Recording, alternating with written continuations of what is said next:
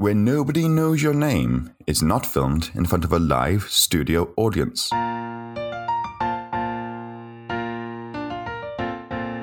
We're back. It's Barry and me. Second part of a two-parter. Finally, here we go. Hello again, James. Hello again. Yes. So this episode starts again with Bill.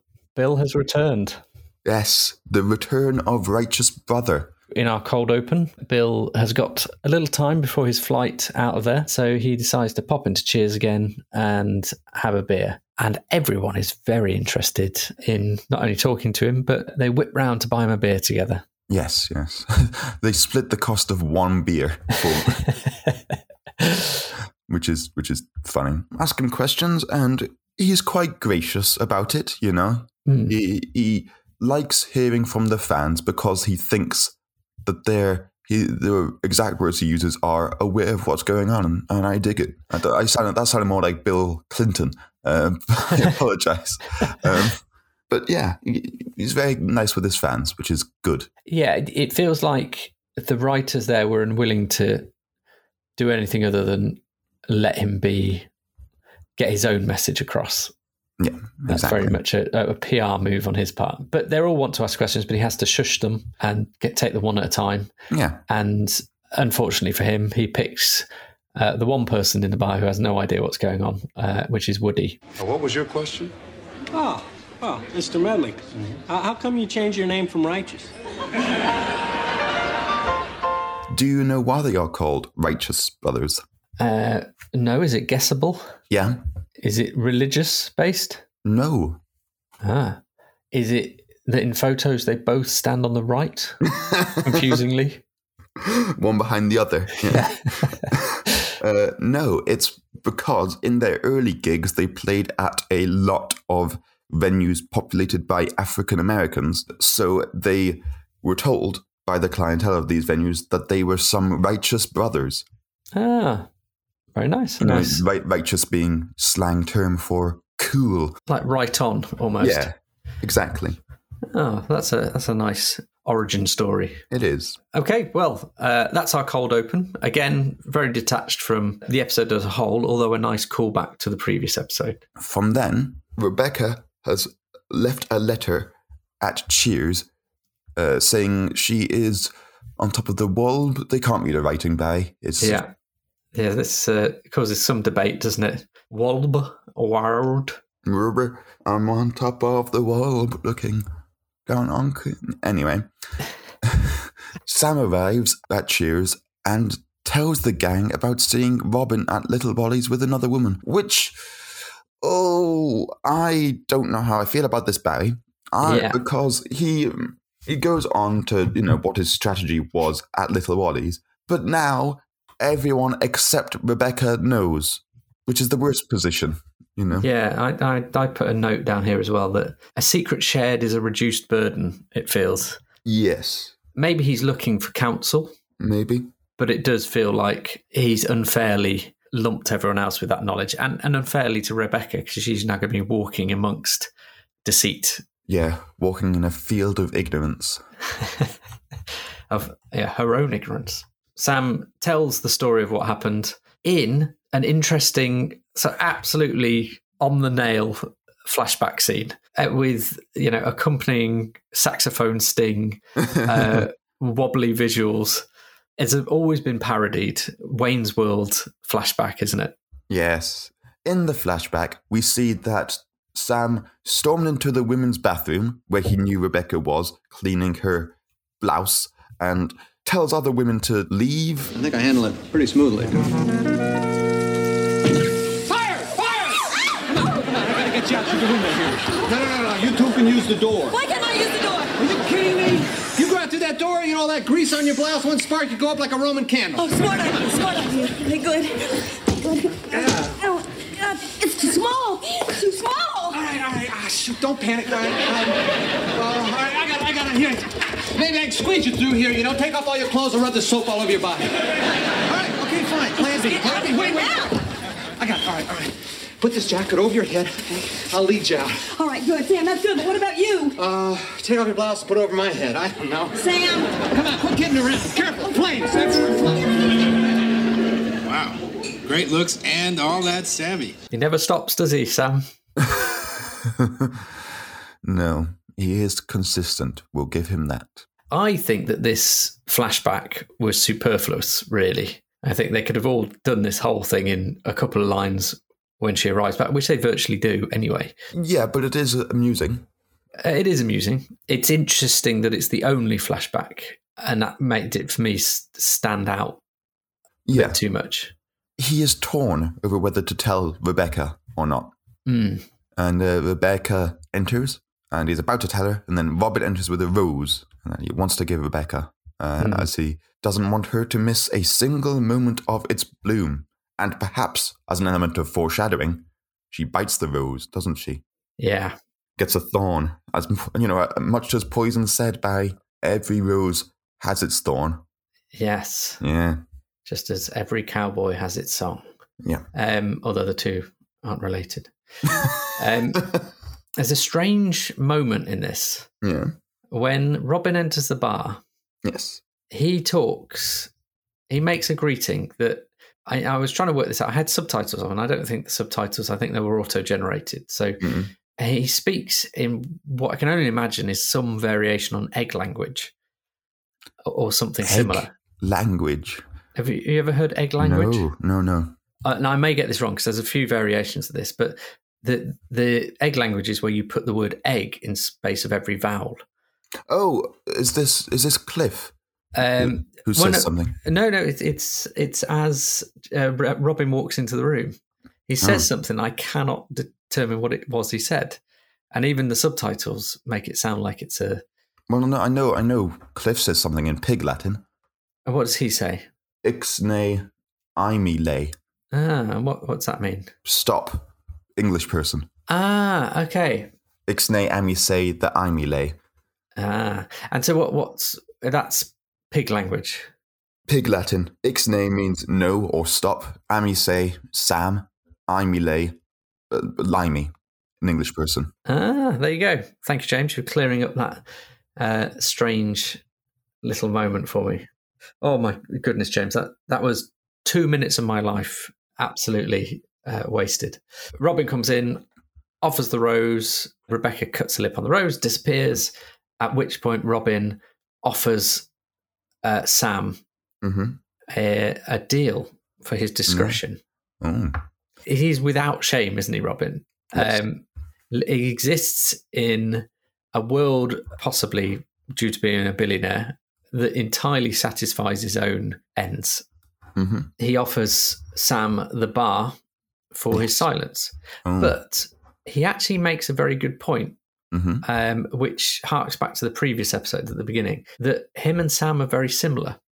Yes. And he's not wrong. This was definitely highlighted in the first part.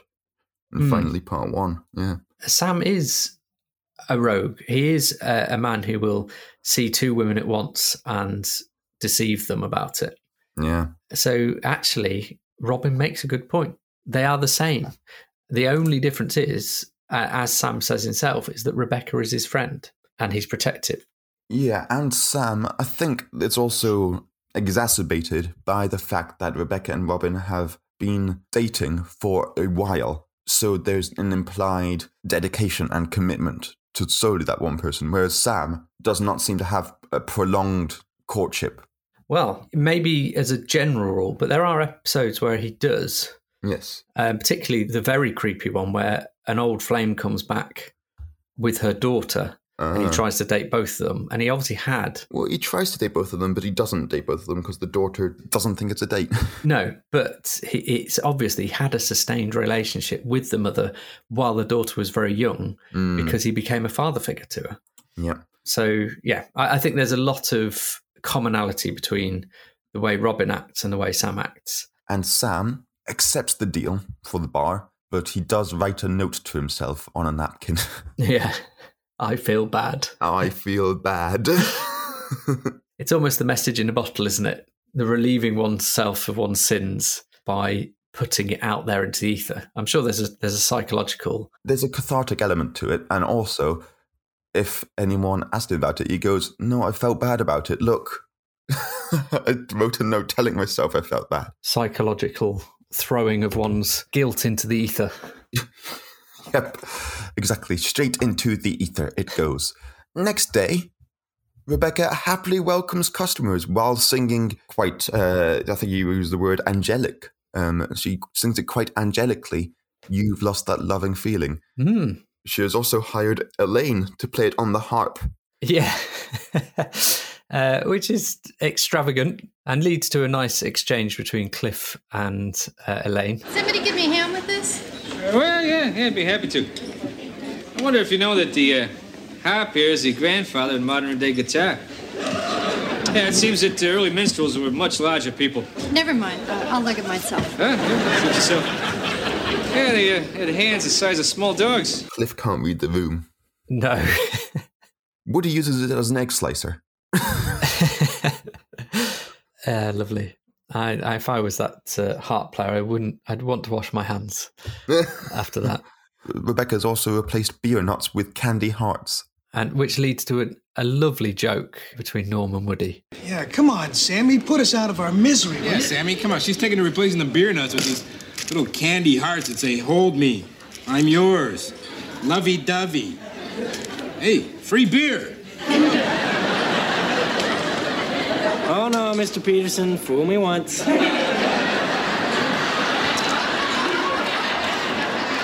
A lovely Woody moment. Everything is done with such good humour with Woody, isn't it? It is. I also like how Woody is talking to Sam about this moral debate. And you said, Woody has always considered Sam one of his heroes because he always looks out for his friends. Yeah. He doesn't like how Sam is obsessed with his looks or the way he treats women because that's kind of silly. But how he looks after his friends has always made him a hero. And with that element gone, you'll have to go back to his former hero, St. Thomas Aquinas. Yeah, which is a really strange choice. So a philosophical founder of church rules. Or Sam Malone. Rebecca comes out and she's making quite the big decision to lease her flat out because she thinks she'll move in with Robin. Yes, the logical next step, isn't it, Barry? Yeah. Logical step for Rebecca in terms of she believes it's the next logical step. Yes. She's very, very much getting swept away, isn't she? Yeah, and it's worth noting that Robin cancelled their plans for that evening because he had what he referred to as a board meeting, which might go on all night. Yes, as obviously board meetings do. Yeah. Because of this new information of Rebecca leasing flat, Sam can't hold it back anymore. Sam finally tells her that Robin is meeting another lady tonight, and Rebecca thinks he's jealous. And Sam even tells her about the bar offer too, which Sam feels good about, telling the truth, although Carla is annoyed with him that he didn't lie for the bar. Well, she would be, yeah. Yeah. But Rebecca leaves, and the next scene is her literally catching Robin in the action. Well, she's waiting in the limo, and then Robin and Christine Davy arrive at the limo. How did she get in the limo? I mean, doors. Yeah, I appreciate that. That sounded really condescending. And it was. But I will counter your condescension with the idea that I'm sure the limo driver generally has an eye on who is in or around the limo. I thought you meant Christine. No. Rebecca is already in, and if the limo driver has any sort of nous about him, he would have gone, hang on, this might cause a problem. You're the other one. Yeah. He doesn't have a date with you this evening. Although who knows what Robin has been up to in the past, and maybe he is told to ignore all events happening in the back. Maybe Maz is just sick of his nonsense. Yeah, that's true. Because he is named, isn't he? So, yes, Rebecca's in the back of the limo. Another woman and Robin enter and cue a bit of angry back and forth, which Robin is totally unfazed by. They've nailed his character, haven't they, in terms of being so above the rest of the world that its trifling problems don't concern him. Exactly. What I also liked was Robin admits that he believes in the one, he just hasn't found her yet. And he's narrowed it down to those two and a chargé d'affaires at the French consulate. What I liked about this is twofold. One, Christine Davy just goes, no, I want no part of this ruse or whatever. I'm out. In a different accent. But she just leaves. And there was strength there, which I liked. And also the fact that Rebecca and Christine aren't angry at each other. They're solely angry at Robin, which I also liked. There is a little snide remark from Rebecca, but it's more of she sees it as her problem, I think. As you would. Sorry, to her, Christine is the new lady. She's new to this, but she could have been there for a lot longer. Yes. So to Rebecca, it's her and Robin's problem, and this other woman is the interloper. Rebecca tolerates it, but she wants Robin to decide. However, she's also willing to wait for this decision, and there's a really moving scene just after this. It is, and actually, I'd say is a scene perfectly designed to Rebecca or the actress's strengths, or actor's strength, I should say. Kirstie Alley's strengths. Yeah, she is superb in this scene. A real range, both emotional, her sort of initial breakdown, and hilarious. It's such a good scene for her. It's the one with Sam. She goes back to the bar and she describes it to Sam, and Sam goes, Sam! Oh, come on.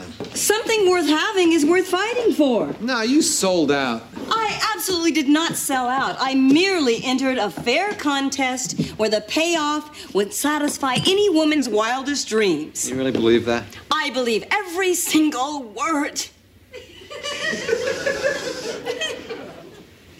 Oh, boy.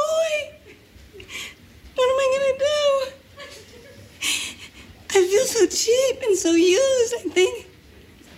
Oh, God, Sam, I can't do this to myself. I'm going to have to break it off with Robin. Well, it's the right thing to do. Oh, God, why do I feel so miserable? It's never the right thing unless you do feel miserable. I know. And it's heartbreaking. It is. But even more heartbreaking that despite this realization, the episode ends with her continuing this fallacy. Yeah. Which actually speaks the truth in a lot of us, that we are fallible. It's the idea of something like an addiction, like a gambling addiction, that it's innate. Some of these problems are innate to us, and actually breaking them is much more than a realization. Yeah. What happens is that Robin shows up with a diamond necklace, bracelet. Yeah. Diamond ring thing. It doesn't really matter. It's got diamonds is the important part. I'm definitely Sam in this scenario. And she refuses it. And he goes, "You're stronger than I thought you were, Rebecca. The French consulate would have taken that necklace right out of the second thought. This definitely puts you in the lead." And then she goes to Sam, "I'm winning," and runs after Robin. Yeah, and there's a similar moment. So the two, she's presenting a face to Robin and Sam is behind her. And there's the occasional turn around to Sam to show her real feelings as she's trying to be strong. And those are wonderful. Her reaction to the diamond bracelet, which she's just flat out refused, and then turns around to Sam and goes, "It's gorgeous." Yep. Yeah, she shows real range in this segment, doesn't she? And that's how the episode ends, with her more aware of the situation. But she's continuing to date Robin, but it's a difficult situation. And I think prior to this two-parter, there were maybe issues with the relationship, but it was a more naive and happy place because they hadn't consummated, you know? Yeah. And there's an element of truth to this in that when we're younger, we see love as love, and, you know, it's very sort of emotionally driven. And well, as we get older, there is an element of life and support, and the fact that he's a billionaire, it is a draw. The idea that you are then not only set for life, but also existing in this sphere that would never be obtainable to you in any other way is going to be a draw. And so from that sense, her concession to his ways is more forgivable. Yeah, it's a tough thing, this life in him. Yeah. I could have serenaded the odd billionaire if I could have got near to them. But the restraining order won't let you. No. It is a strange thing, isn't it, to search. I don't think she's actively searching love because of the money, but certainly that's going to be one of his selling points. Well, as the Beatles once said, money can't buy me love. It can only buy diamond necklace. Yeah, it can buy a willing existence. Yeah. For a long time. Yeah. What a way to summarize the episode. The cast in this episode.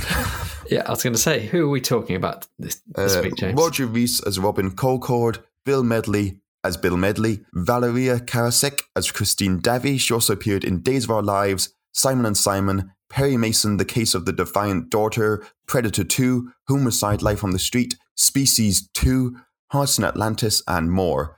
Gilbert Girion as Will, Alan Cost as Alan, Carol Robbins as Elaine. She also appeared in Hotline, The Cowboy, and The Ballerina, and Night Mother. Philip Pullman is uncredited as Phil. Some of these titles, they do make me laugh. Night Mother. Is that Good Night Mother? Yeah. Oh, right, okay. No, the way you spoke it sounded like Night Mother. That's Cliff with the trivia. Did he deliver it with a Latin greeting, James? Yeah, I didn't understand what he's saying, Barry. Don't speak Latin, Cliff. Leave. Carte or something. Yeah. But as usual, before we open our letters, we have to give a shout out to our norms on Patreon. So this goes out to Treb Curry. If you want that special norm treatment, then check out our Patreon page for that and so much more. So facts, James. Let's see. The cost of Bill's beer is split by the gang. How much do they pay each? Now, it was something much lower than I thought. So it was something like 8 cents or something. 6 cents. Oh, 6 cents. That's a cheap beer, but I guess we are talking a long time ago. A long time ago in a country far away. I was talking to my parents about their wages when they were buying their first houses, which would have been the 70s. And I was amazed by at least sort of 1/20th of the average wages now, which is amazing, really, an amazing change in just 50 years. When Sam is wondering what to do the right thing, Woody tells a story. Are you able to recant that story to me, James? I don't know. I can't recant it verbatim, but I know it's about he had a cousin called Skeeter whose girlfriend cheated on him. The girlfriend, they were underneath bleachers or something, and Woody saw Skeeter's girlfriend with Laird Danielson. Laird Danielson, yeah. Yes. What a name, Laird. Is that an extrapolation of Lord? I don't know. It feels like a Scottish word, laird. Yeah. At the Kiwanis dance. Yes, well done, James. That was almost spot on. I give you half a point. Because it wasn't quite there. What name does Sam call himself for dealing with the Robin situation? He describes himself with a specific nickname. Oh, I don't know. Go on. Daddy Cool. Oh, really? Yeah, either because he was very chill or because he's crazy like a fool. I have a friend whose nickname is Daddy, which gets very confusing when you're talking to people and you say, Daddy was out last night. Would you like a pint, Daddy?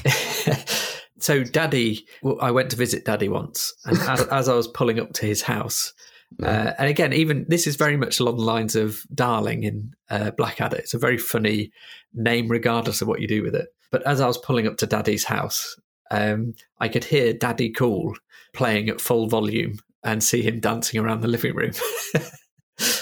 Sometimes the nicknames become more than the name. They do. The prophecy was fulfilled.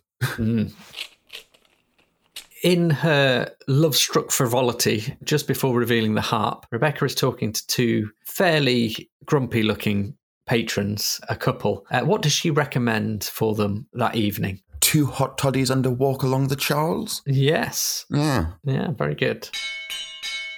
House special time. I think it's been written for us. 2 hot toddies, walk along the Charles. Delightful. Hand in hand. Yeah. Well, this is a lovely way for Barry and I to end this 2-parter. We're going to be going on these romantic walks along the Charles, but we'll be back next week to talk about another episode. We'll see you then, everyone.